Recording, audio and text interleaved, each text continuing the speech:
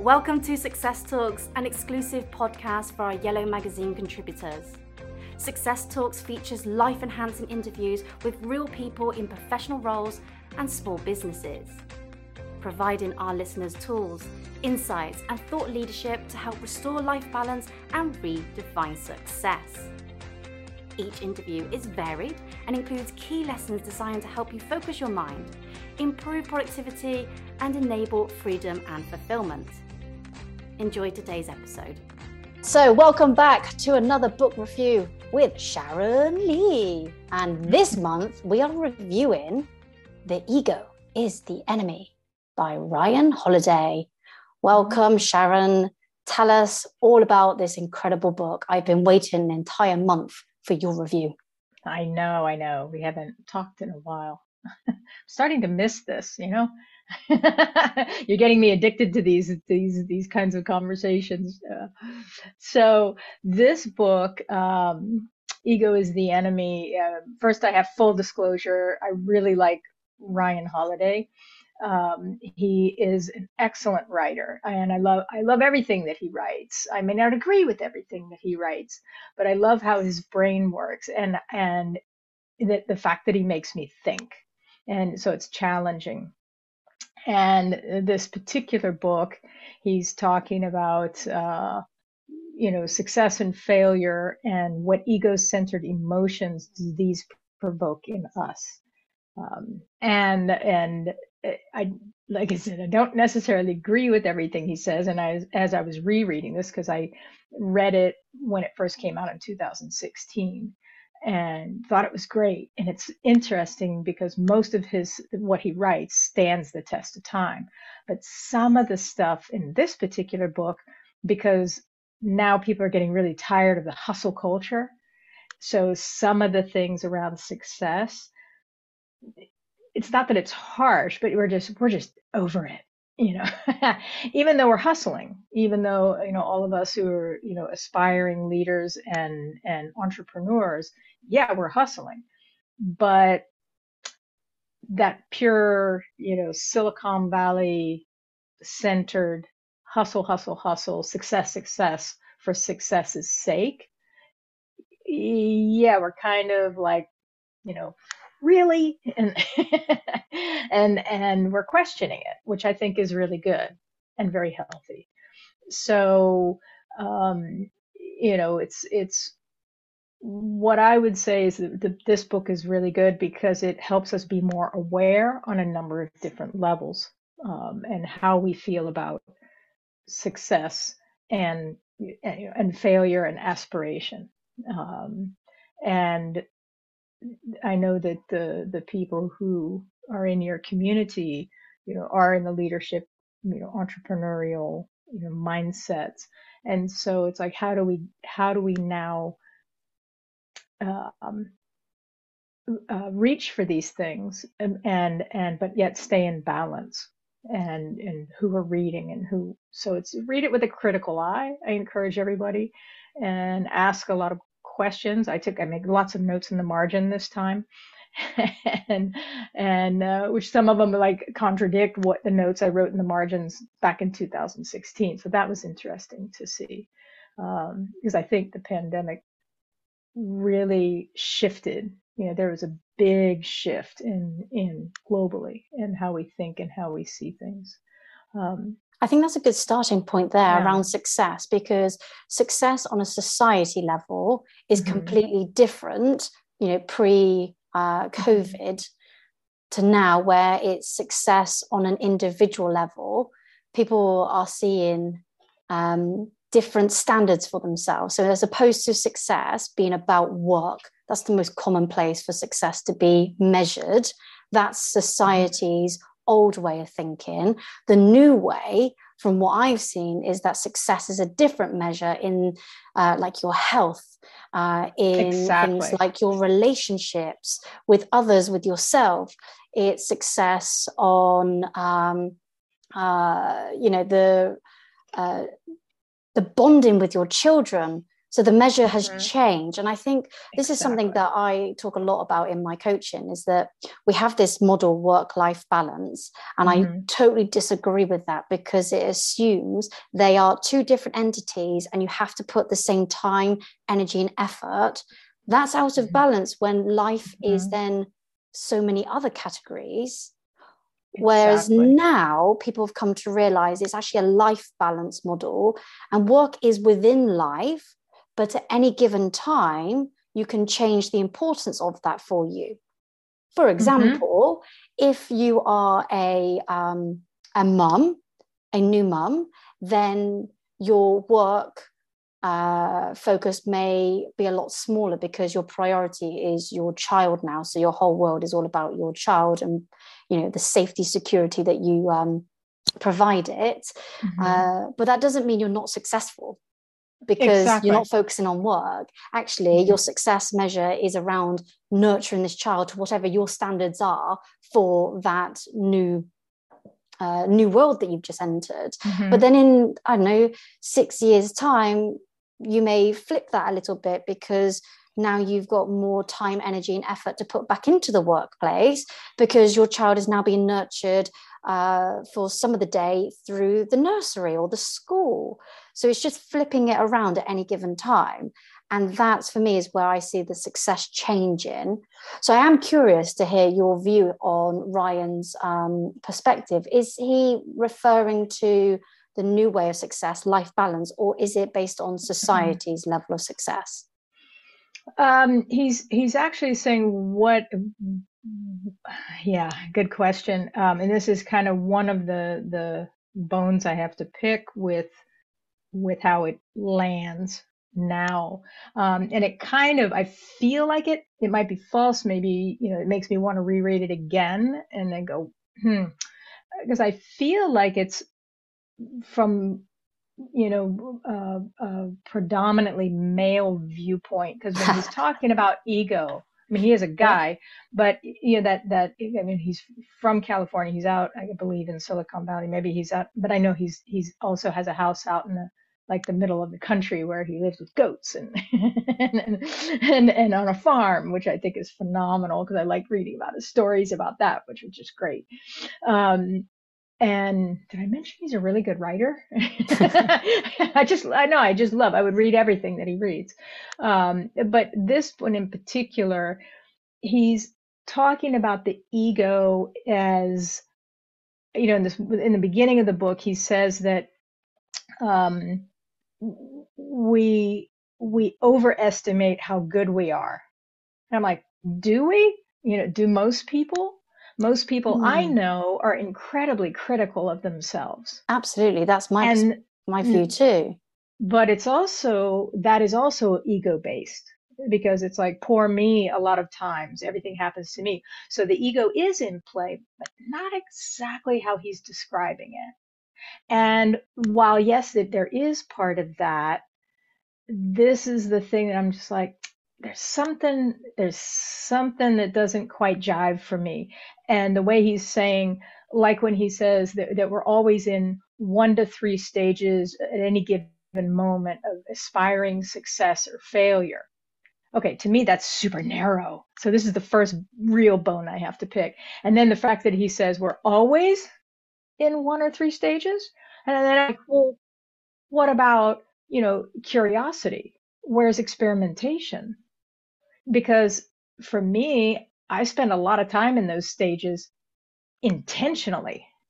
And so there's, aspiring success or failure. It's, for me, there needs to be other categories in there.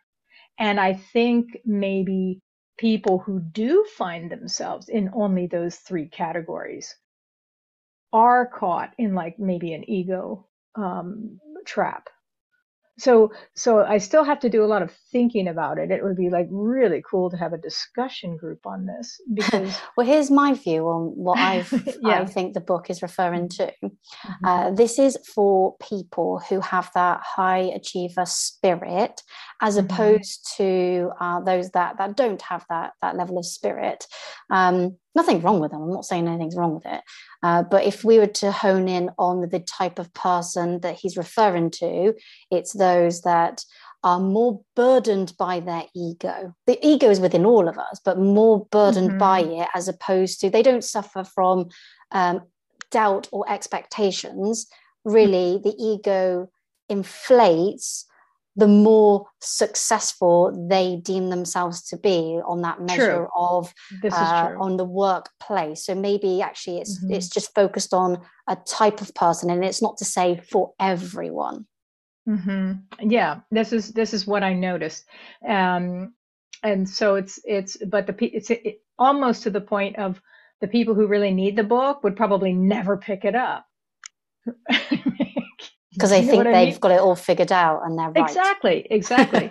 Because he talks about, how the ego derails us when we're starting something. Now, this part I do agree with very much, that the best way to do anything that we start is to be in the mindset of an eternal student. And now I do that when I'm starting, when I'm in the middle, when I'm succeeding. I don't go, I've arrived, done. I can stop now. I'm still an eternal student. And it's like, okay, what do I need to learn from this phase? Where do I go next? Where I'm always aware of that. Now so I kind of agree with him to stay in that, but he sort of says it only speaks about that when people are starting. Whereas I think we should have that all the time. But it's a great book because it makes us think in a book that doesn't necessarily ring true. And my mother taught me this, is that, have an argument with the author. It shows that we're paying attention and that we have our own thoughts. We're not just digesting everything, and they would welcome that too, especially Ryan, because he would also like to learn from another person's perspective. I would think you would think so. Yeah. Let's challenge him. Yeah. But I love books that make me think deeper and differently, and that challenge me and challenge my own belief system. And to go, well, okay, I don't agree with that, but how do I feel about it? And so this is one of those books that kind of, whether you agree with something he's saying or not, and a lot of it is so solid. Most of it is totally solid. And I'm guessing rings true with a lot of people, especially people if they're struggling, with ego, which of course is. How would you know when you're struggling with your ego? Because it's only recently that's kind of made me go, I wonder how my ego damages me, because I am that aspiring person. I will get it done. I will push myself. I'll overstretch. I'm not riddled by doubts or expectations. But my problem is the ego. And I realized that when I was made redundant and my identity was stripped away. And so I had a huge wobble. And I thought, well, what is that? I'm curious to dive into it. And I knew, okay, that's my ego, but I haven't really understood the ego. And so if someone's listening, how would they know that it's their ego? How would you then go, oh, actually, now I'm curious to go read this book and find out? Yeah, because he advises, because since the COVID experiment, how do we now frame success and failure? We were speaking of that right in the beginning. But he advises in the book to be humble in our aspirations, gracious in our success, and resilient in failure, which I totally agree with all of those. And he advises, higher levels of ego self-awareness, which I also agree with. There's in different layers of it, but to have the discussions now, which because of COVID, I think more people are ready to have these discussions. So yeah, I'm really on board with that. So here, I wanted to ask you the question: what do you think the difference is for you? How would you define it? The difference between pride and ego? Pride and ego. Oh, this is a good one. How do I I see them being very much linked. So let me tell you an experience where I said it was my pride. I had this friendship with this girl, and she was a good friend to me. I cannot recall her doing any wrong. And I had another friend, and those two clashed. And for whatever reason, I came up with the idea of the one getting revenge on the other. And it was definitely my idea. I orchestrated that. And it was pure evil. So it was basically to cut the girl's hair, because that girl number one, let's say, girl number one had beautiful hair and she loved her hair. And so my brain went, oh, well, destroy her hair. To girl number two, I was like, right, this is how you can do it. And I helped her come up with that idea. It's so evil. I was a teenager, so maybe there's some level of hormones. This was last week. My nasty hormones, definitely went to work there. I still haven't worked out why I felt that way at that time and what I was doing. But essentially, girl number two said to me, no, I'm not doing that. No, you wouldn't do it. So why make me do it? And I was like, well, I'll show you. I'll do it. Yeah. Like girl number one, I was friends with her. Like, why did I want to do that? But I wanted to prove myself to girl number two that I could do it, because Tammy can. Tammy's cool. Tammy's hard. She can. And so I did it. I cut her hair on her birthday, at her birthday party. Very smooth how I had done it. But I got caught. And she was like, what did you do? Like she was baffled. Of course she was. I was a friend. Right. And it just went completely wrong for me. I deserved everything that came my way. And I lost her as a friend. And I regret that. Like, if I had one big regret, it's that moment. Wow. And it was so stupid. I was like, why did I let my pride get the better of me? So I would say that was my pride, not my ego. My ego, where I've seen my ego be inflated, was when I was being successful in my career, and I would brag about it to my friends. Like, look at me, I'm doing this and I've got this going on and I'm so cool. Like, I was my biggest cheerleader. But actually, if I could be the fly on the wall listening to myself, I'd say, she's quite arrogant. She loves herself. Like, she's too full of herself. I had no, I wasn't humble at all. But when I got knocked off my pedestal and I lost my identity, that's when I realized that was my ego that allowed me to, or kept me in that place of bigging myself up. So how does pride and ego? I don't know. I don't know the words to describe the two differences, but they are two examples very firm in my mind, where I'd say that one's pride and story number two is ego. Those are really like strong stories. I know, I'm a bitch. Yeah. But here I am, and I've learned my lesson. I'm like, I can be humble, and I can be successful without having to brag about it. I enjoy the process, and it's within me. I don't feel like I need to justify myself to people because I feel good within. It's not let me tell you and influence your perception of me. I don't care about that anymore. Right. Yeah, because I also, the ego, when I was younger, it's the pride of things, because, I'm proud of what I do. I'm trying to think of one that's out of balance. Because I get of course, when you're in your selfish, narcissistic teens and 20s, they're, can't call up one thing in particular, but there's, I remember it's a bad feeling when it's kind of out of balance and skewed. And so he says the eternal student, the mindset of being an eternal student counteracts the ego. And I could say for a fact that is true. Because it's been so long since I've been operating in that mode that as soon as something happens and I'll catch it and question it and look at it from different perspectives. But yeah, there are some, teens and early 20s. Yeah, I can't, like I said, I can't think of a particular instance, but the feeling, I could feel that, I could feel that, from at now it feels like shame of back then, but I mean, we're all young and stupid at some point.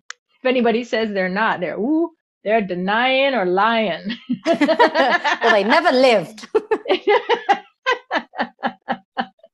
Yeah, yeah. But there's, yeah, and sometimes, like now, it's like I am proud of what I do. And so around certain people in certain situations, I do tend to turn the volume down on that and not be as truthful about how I feel, because I know it's coming across as ego, because of how our cultures are. Because especially for women, it's not okay to be proud of what we do, and especially the self-deprecating porn that everybody practices. It's like, I'm so bad, I'm so horrible, and it's just like, I'm come finding on. the words now. That's helped me. Pride for me is linked to your core values, and it's your behavior, and it like pulls you, it leads you, and it's of service to you. Ego is what brings you down. It's like a negative energy to lock you in to, what does it lock you into?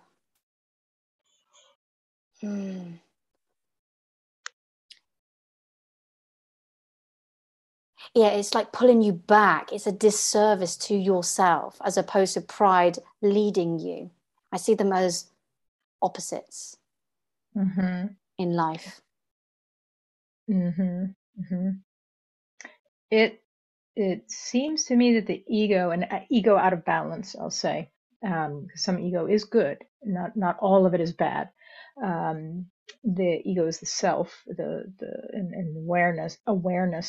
But when it's out of balance and unhealthy, there's a narrowed perspective and view of, the me.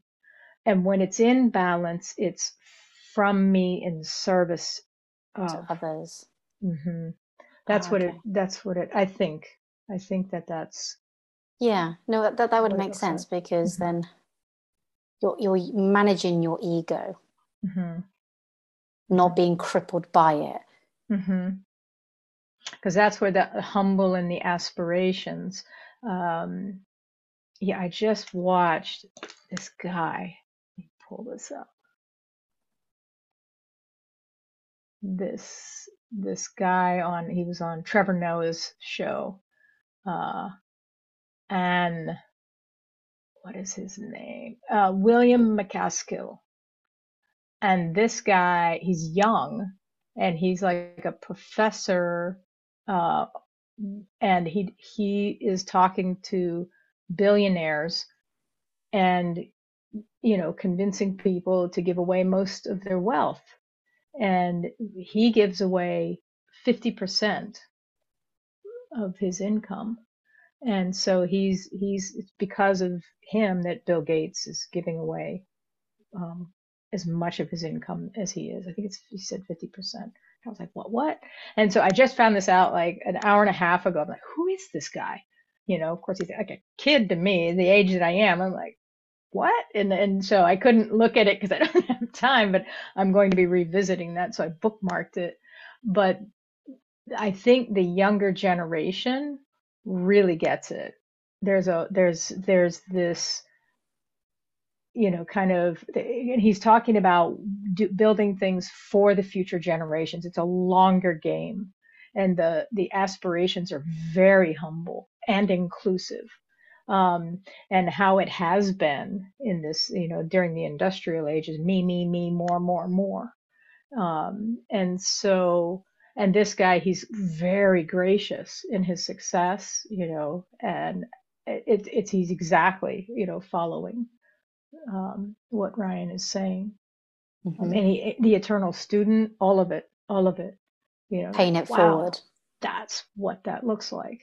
Mm-hmm. And a great role model, and this is the thing from this. And if we flip back to the other book that I spoke about, the Luke Burgess and the Wanting, this is what the younger generation, why they really excite me, is because I see a lot of great role models that people coming up and people older can look down and go, if they can let go of their ego and recognize, wow, that's how we should be. This is who I would like to model on. So it's like, I have to say, Bill Gates he's not everything is right there in that house, but the fact that guy looks at somebody younger and says, okay, he's got it right. This kid's got it right. And so there's, and again, it makes me wonder how long he's been doing it. From what I can tell, it's longer than the pandemic, but I'm sure the pandemic and the awareness that everybody has gotten has probably accelerated what he's doing. I'm sure. And, but I like how, and when Ryan Holiday wrote this book, everybody was like, what, talk about the ego, and so it was really great for the time that he wrote it in 2016. And we've come a long way because there has been more and more discussions and awareness around ego. Mm-hmm. Yeah, that's just mental, isn't it? That we're in 2022. Yeah, I know. And in that time, so much has changed. So in the book that you said there's 3 different phases. Let's go through them. So what's the first phase? Well, he talks about aspirations, and he says that to kind of counteract the ego, it's like starting small, steady actions. And now this is another thing that I'm like, I'm not quite sure about this, but he says the doing versus the being. Whereas now everybody talks about the power of being in the moment. And so, it's like, wait, what? Which is it? And so, but he was saying you do the work. You just, and that I understand, it's like writers write. You just write. You don't have to write something perfect. You just do the morning pages. You just do it. And it's like when I'm doing artwork or when I'm developing, a retreat or a training or something, I could do most of it in my head, but it comes to a point where it's like, I have to get it on paper. So it's the doing it, but I do admit a lot of it is done in my head. That's me personally. That's my kind of work for the kind of thing that I'm doing. And I do admit that I strategize most of my stuff so that I can work in that way, in my preferred way of working. But like he talks about less talk, more action. Now, he's very introverted. So on one hand, I agree with him because I'm also introverted. And again, that's most of my work is internal. But there's also a huge part of me where I need to choose. I have certain people in my orbit, in my support network, where I say, okay, I have to talk this through. And he was saying that if we get the illusion of progress if we talk too much about something, and therefore we don't move it forward. And I can also say, because of my personality type, sometimes that is enough for me. And I wonder, and so I have to figure out for myself which things do I need to talk through to help develop it, and which things do I need to keep internally as the fire in the engine. But there's a lot of awareness that goes into that. So he'll say these things that you just need to do this, but I'm sure that they would leave a lot of people if they don't have a certain level of self-awareness, they'd be like, great, but how? So there's a lot, some of the stuff in the book is kind of just do it, just do it. And so I imagine for some people it might be frustrating, some of the stuff that he says, because you'd be like, well, great, I agree with it, but how? And what does it look like for me? Because when somebody, sorry to interrupt you there, but from my coaching experience, I work with a lot of aspiring leaders, and they put this big pressure on themselves to be something, like to be the best YouTuber, to be Elon Musk, to be something that's in their mind, they almost want to jump to that end result. And so they get crippled by that. And I think maybe what he means by the doing is being something. So instead of attaching yourself to like the noun, so to be the world leading coach, let's say, to be the verb. So I am serving people to achieve their aspirations, because that's what a coach would be doing. And I enjoy every coaching session. You know, that's the process. And so then you're focused on the doing. So you're learning on the go and evolving as a result. And naturally, by then doing, you are becoming. Whereas if you focus on becoming the Tony Robbins, in my instance, like he was my, he was my inspiration. So if I focused, I'm Tony Robbins, I would be so crippled by where he's at and where I am. And it's like, well, take that pressure off and focus on the doing. Then that's encouraging. And then maybe what you're going to say is the next step is then the ego will show up in a different way at that point. Now, I see this would have been helpful if he had clarified that, because he just said that, the doing and the being. And so people would be like, well, what do you mean by that? And especially with the messages now where people are saying, just, pay attention to being. But what that actually means now is be yourself, be authentic, because nobody was really talking about authenticity in 2006, not like they are now. Yes. So the being something, you put your finger right on it. The doing versus being something that you're not yet. Aspiring something, because you're not, even if you go, well, you can get to a certain level, but you're never going to be that person. You're going to be your own version. Exactly.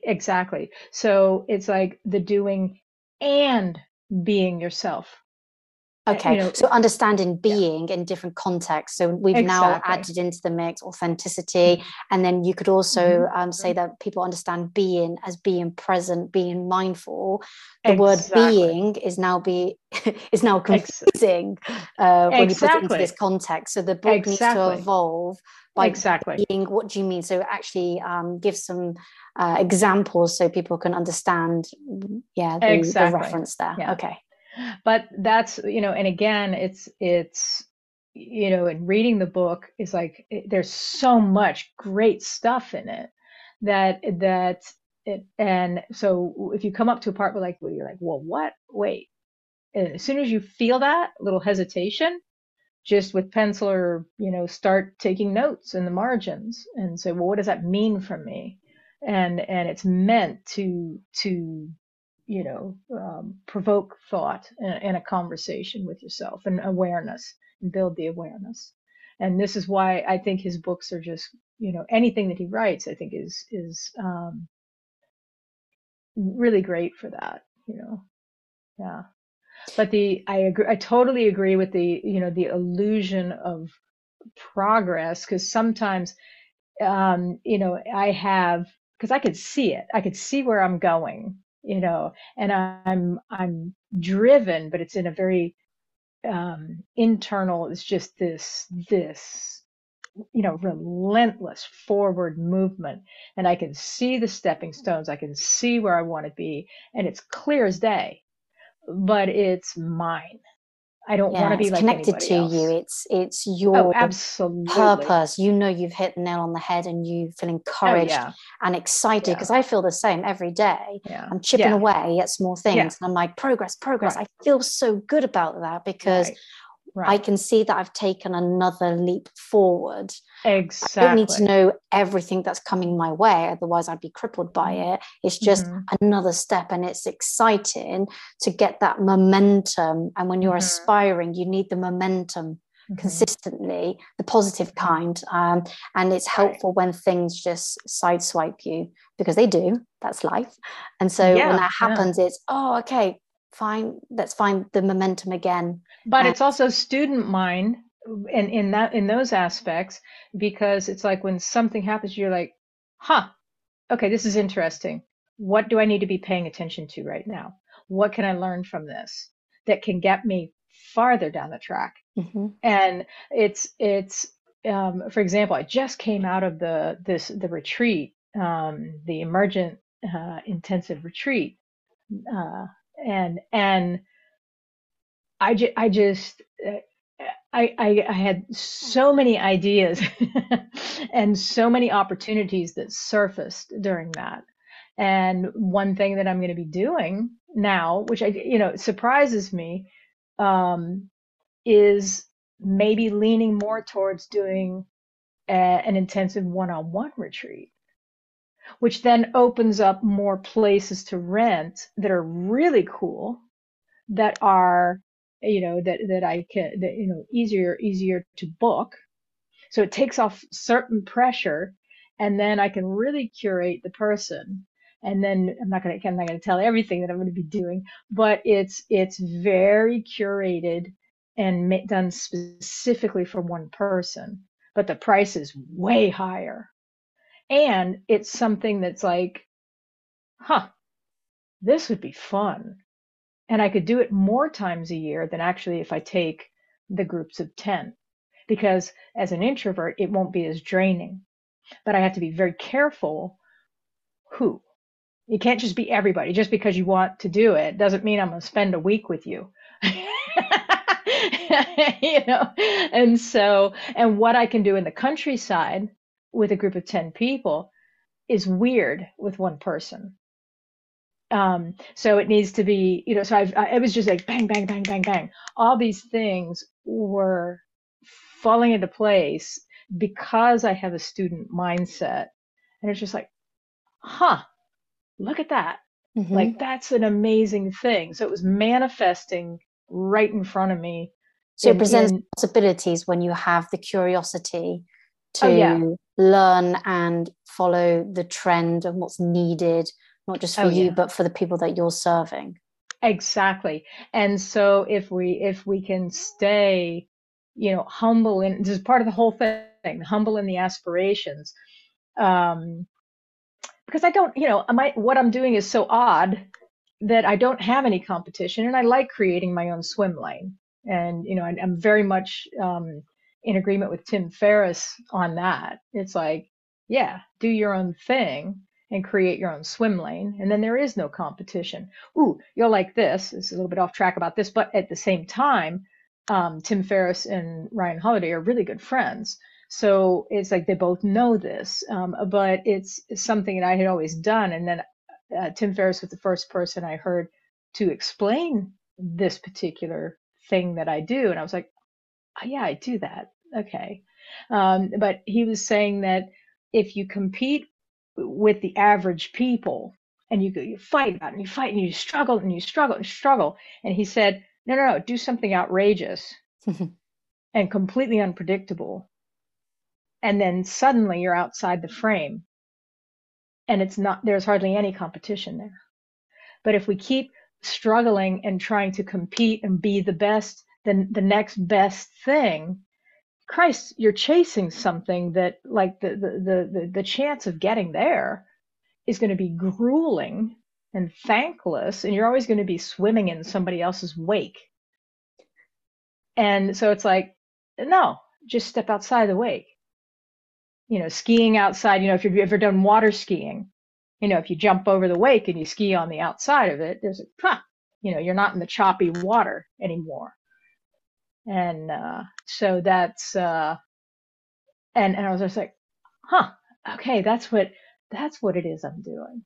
And so I didn't realize that that's what I was doing until I heard him describe that. And I was like, oh yeah, it is way more fun playing in that, in something that you're creating um, outside of the norm. But this is the thing of yeah. So I'm the best in what I do. Bang! I'm already there. Haha. You know. That stops you. Then you can't evolve beyond that. If you're the best of what you do, sure, that I can. sounds like I raise the bar. No. I raise the bar every day. I raise the bar every day. So let people compete with me. Let people swim in my wake. Because I'm just doing what I do. I just do what I do. And so this is the thing in now, to some people on the outside might look at me and say, well, she doesn't have much success. And I'm like, I'm having fun. Yeah, well, what's your measure of success? Exactly. And this is the thing. If we're measuring our success on other people's models, you know, it's going to be painful.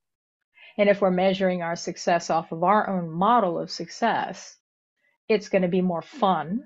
We're going to learn more.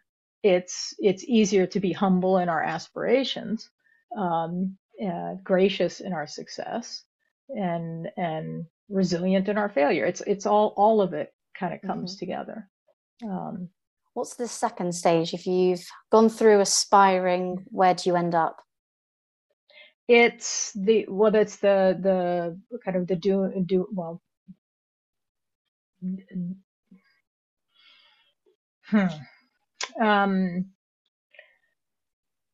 He said you need to focus on what's important. And it's like the keys to getting what you want is knowing what you want, so that then you can ignore everything else. Yes, be focused. Yeah. Like blinkers on a horse. You know where you're going. Yeah. Everything else is just a distraction. Yeah. And so then it's just the hold on a second here.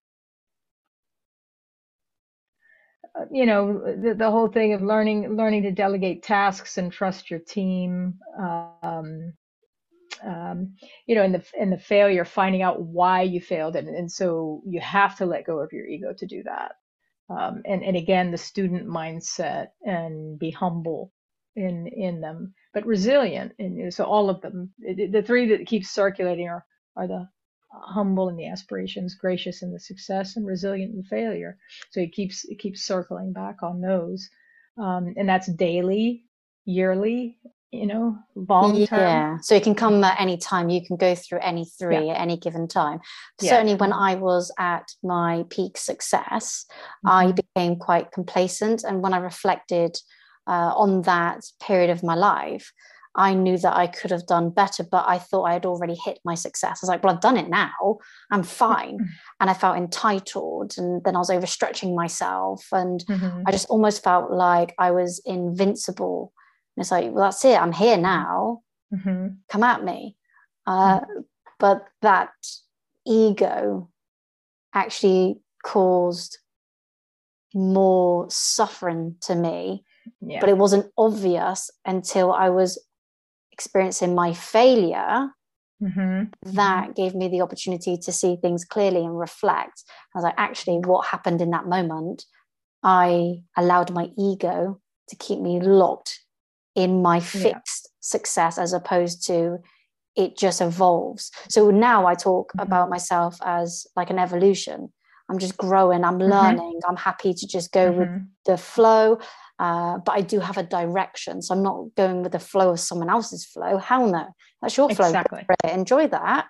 You know, I'll wait to see you over here as I'm, you know, driving to my destination. But I still allow myself to experience changes, the universe just to give me those messages. But it wasn't always like that. I had to go from the aspiring, I had to then go into being successful, being complacent, and the ego showing up then, to then going into my failure, and then my ego doing its thing. And that came so many opportunities to evolve into new territory, but I'm sure my ego is going to show up in different ways. Of course, it's going to teach me something new later on as my environment and my situation changes. Exactly. And so now I'm more welcoming of that information, because it will just be a lesson learned rather than an actual failure. I think failure is when you don't learn your lesson and then you keep repeating it, thinking things have changed, and it's like, no, not at all. And that's painful. That is painful. Yeah. I hate learning things twice or three times. It just rarely happens. Like, no, I learned, no, once is enough. But and you're exactly right. He says, success brings with it new obstacles. And so, every time we get to a next level, there's just like, oh, this is new, because we are in a beginner's mindset. There's things every time we get to the next level, there's stuff that we just can't have anticipated, because we just don't know. We've never experienced it. And so that is something that, again, if we stay open-minded and open to that, to the lessons that are coming. I've gotten success, and now, I know everything, and that can happen. That can happen. And but we remain more resilient and adaptive if we're, and malleable. And so it's like we can shift and kind of MacGyver our way through if we're flexible. Because you think of it in terms of sports, if you're not flexible, and if you haven't done your stretching and you're very rigid and fixed, you're going to have a problem. And you can only get, like if you're a runner, your times are only going to get to a certain level before you hit a plateau. But you've got to take care, of the body. So that, the body, the mind, with the ego, you have to keep the health of the ego. It's like a muscle. The emotional intelligence. And this is a thing that's different now since this book was written, is all this stuff out there now about emotional intelligence and how to build the muscles that we need for emotional intelligence. So that's something that the people, when they read this book now, you can, I definitely encourage everybody to add your thoughts in the margins of this book. It's, it would be I'm curious, what a book club with this book would look like.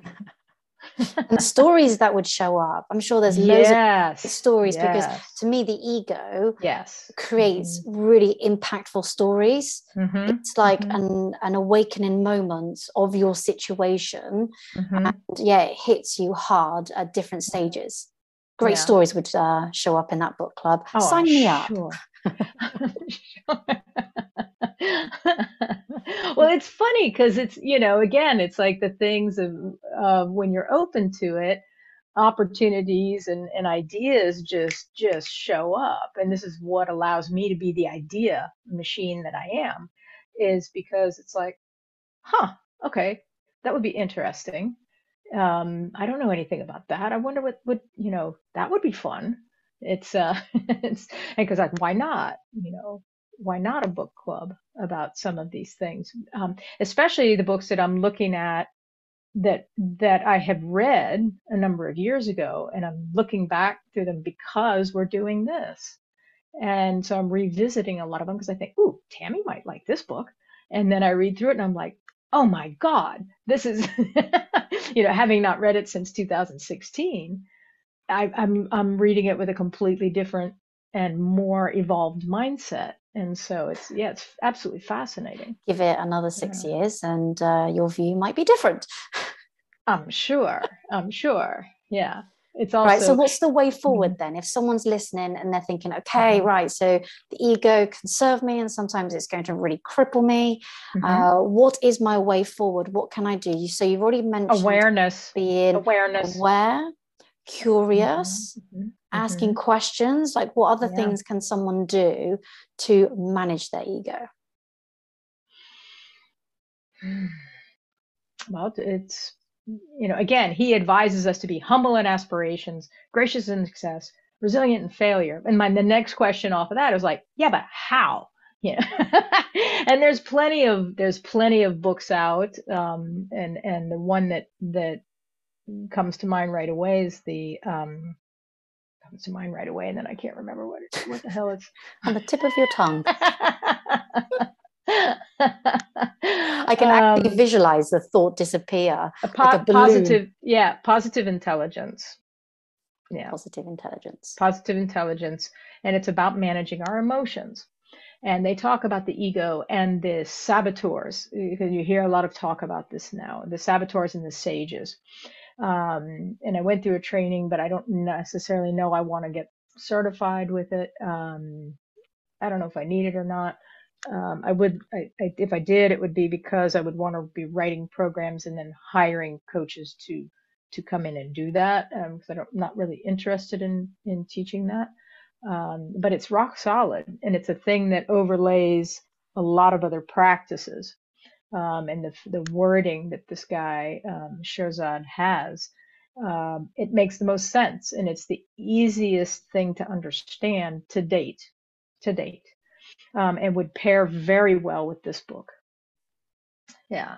And so, and it helped explain why my sage muscles are as strong as they are. And it has a lot to do with how I was raised and my particular cocktail of neurodivergence and personality type. It's all three of those together.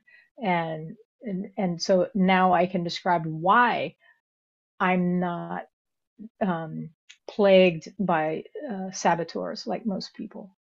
And I didn't understand that before, and it made me sound like I was bragging when I was said, yeah, I really don't suffer from that.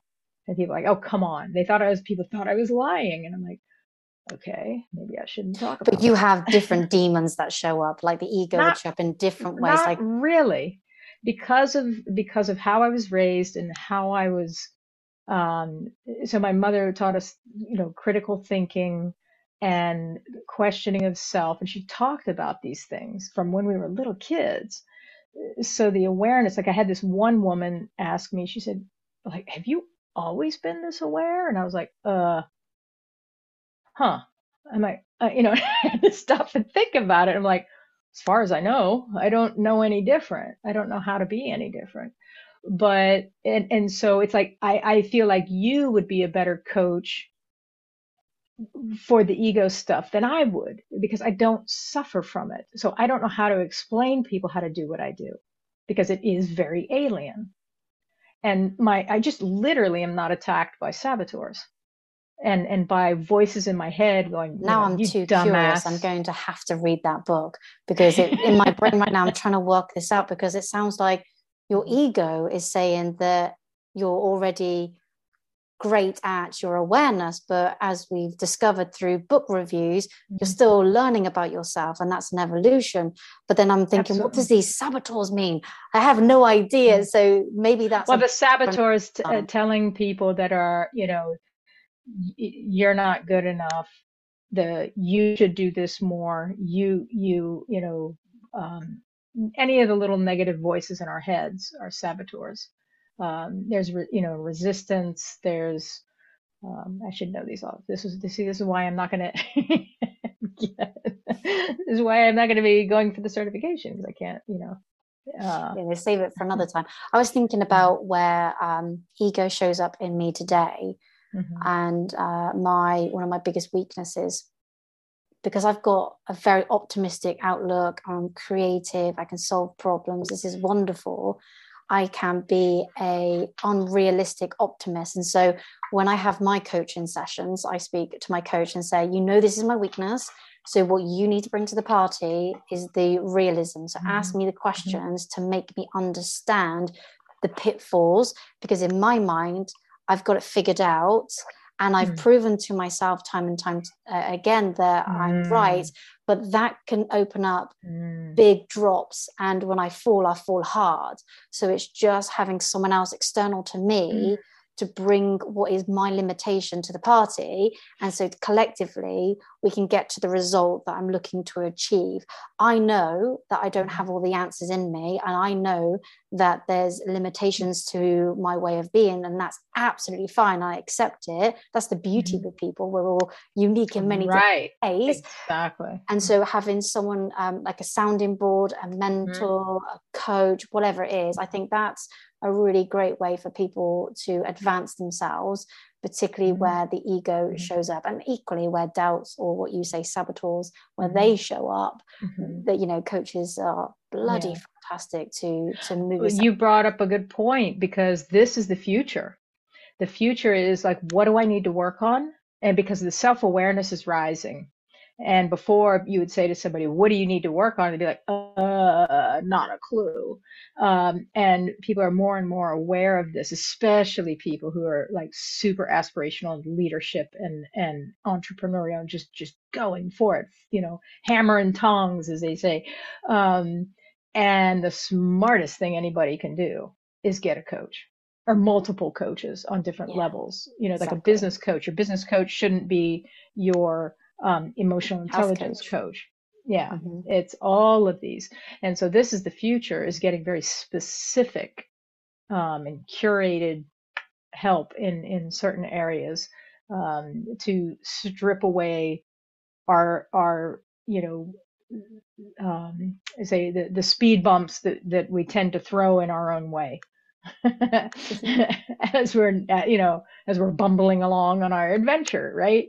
And so it's like, for me, what that looks like, I've got a number of people in my orbit that because I things come out of my head so damn fast that it's like I'll trip over them in trying to, you know, explain something or make something manifest. And so I have people in my orbit that ask me the right questions, so that I have to explain it. I have to break it down, and then I can get it on paper. But if I, you know, and even taking notes, it's just so slow. So we will record our conversations, and then I'll do from voice to text. So then I have a hard copy. But if I have to slow down and write, I can't, it doesn't work for me. So I have to have the right kind of person. So I have like 5 people that, depending on what project I'm working on, I could pick which person. Because this one I talked to today, I sent her a message. I'm like, oh, we have to talk, because she's an artist, but she's also does some other things. But she has a particular she's artist. She's super, super creative.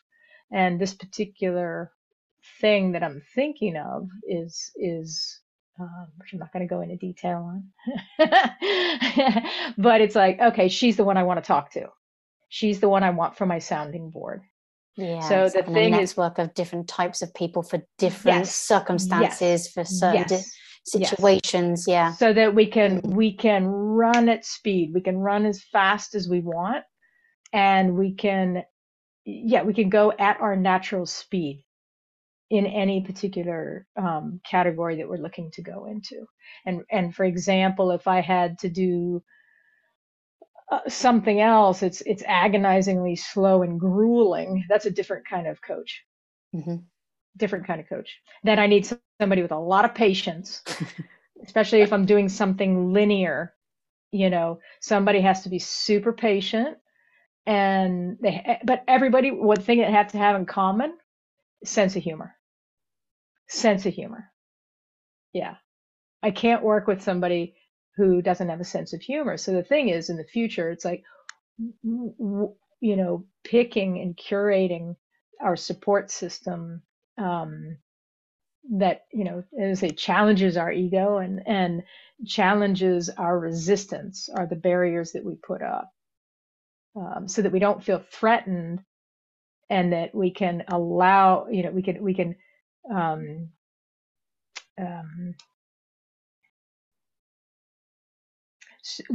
what we have to do is we have to strategize and build our support system that allows us, like, kind of the most optimal especially if, you're an aspirational leader and we're aspiring to do amazing things, and and hit it out of the ballpark on a regular basis.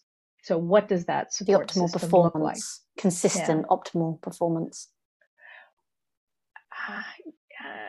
Yeah, I hesitate to use those words because it makes people focus on the fact that it's a straight line, when in fact it's up and down, up and down, up and down. So the support system needs to be such that people say, hey, not that they're going to call us out on something, but that you feel safe enough that you can go, shit, man, I didn't get that right. Or this is, what is your viewpoint on it?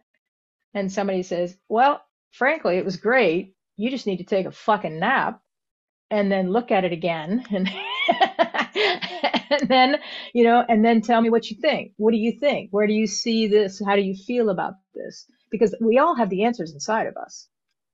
So the support system is finding somebody, and again, my mom taught me this, so I try and help people do that, and it's even with like doctors or lawyers or somebody. If they're not working for you, fire them. Find a better one, and until you find a good fit, you can trust them, and then it's like a dance. And it's smooth, and you kind of hit a flow state with somebody when it's a right fit.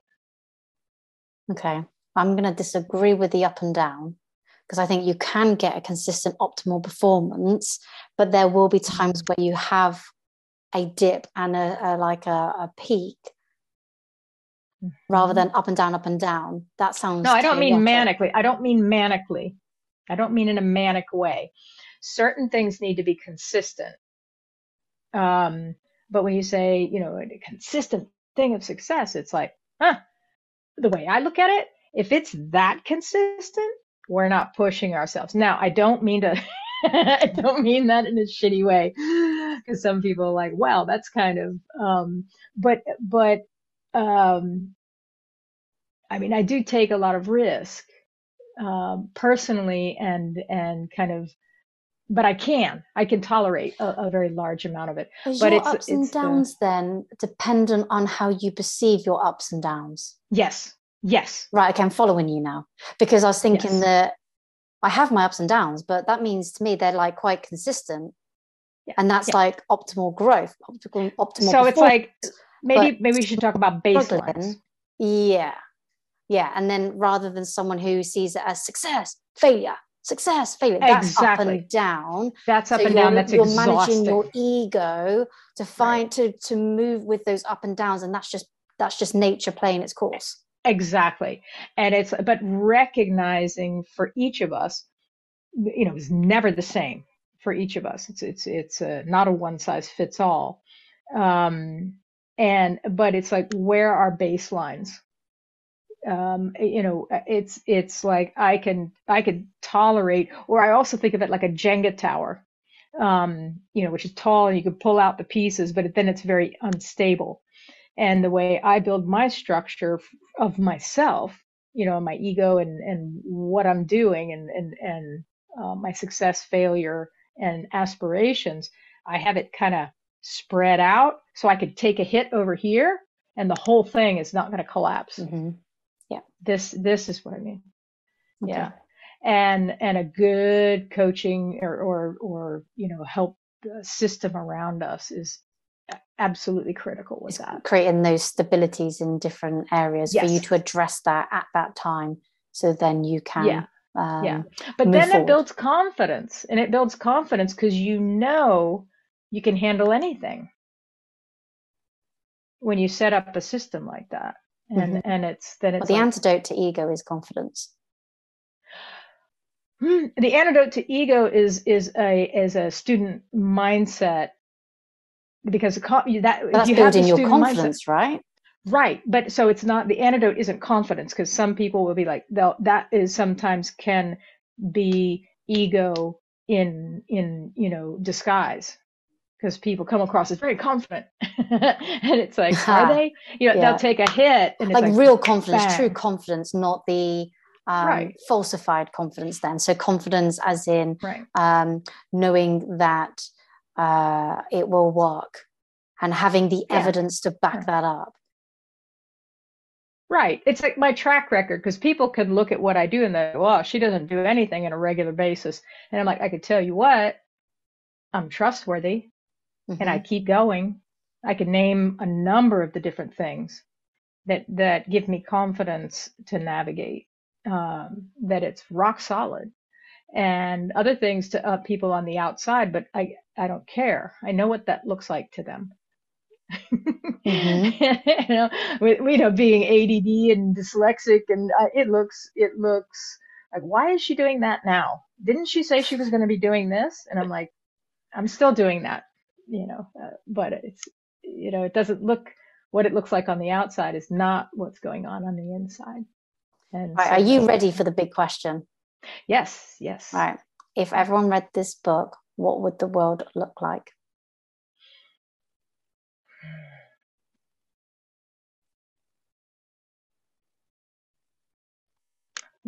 First thing is just more awareness.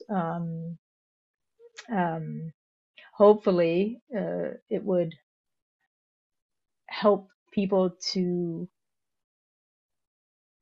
add it to their repertoire of what they learned since 2016, and give a good perspective, and chill out about being judgmental to self, and then saying and asking questions of like, what is the ego, you know, healthy ego as opposed to unhealthy ego, and how does that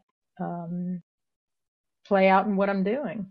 But the awareness factor, I think, is and every day is a good day for introspection.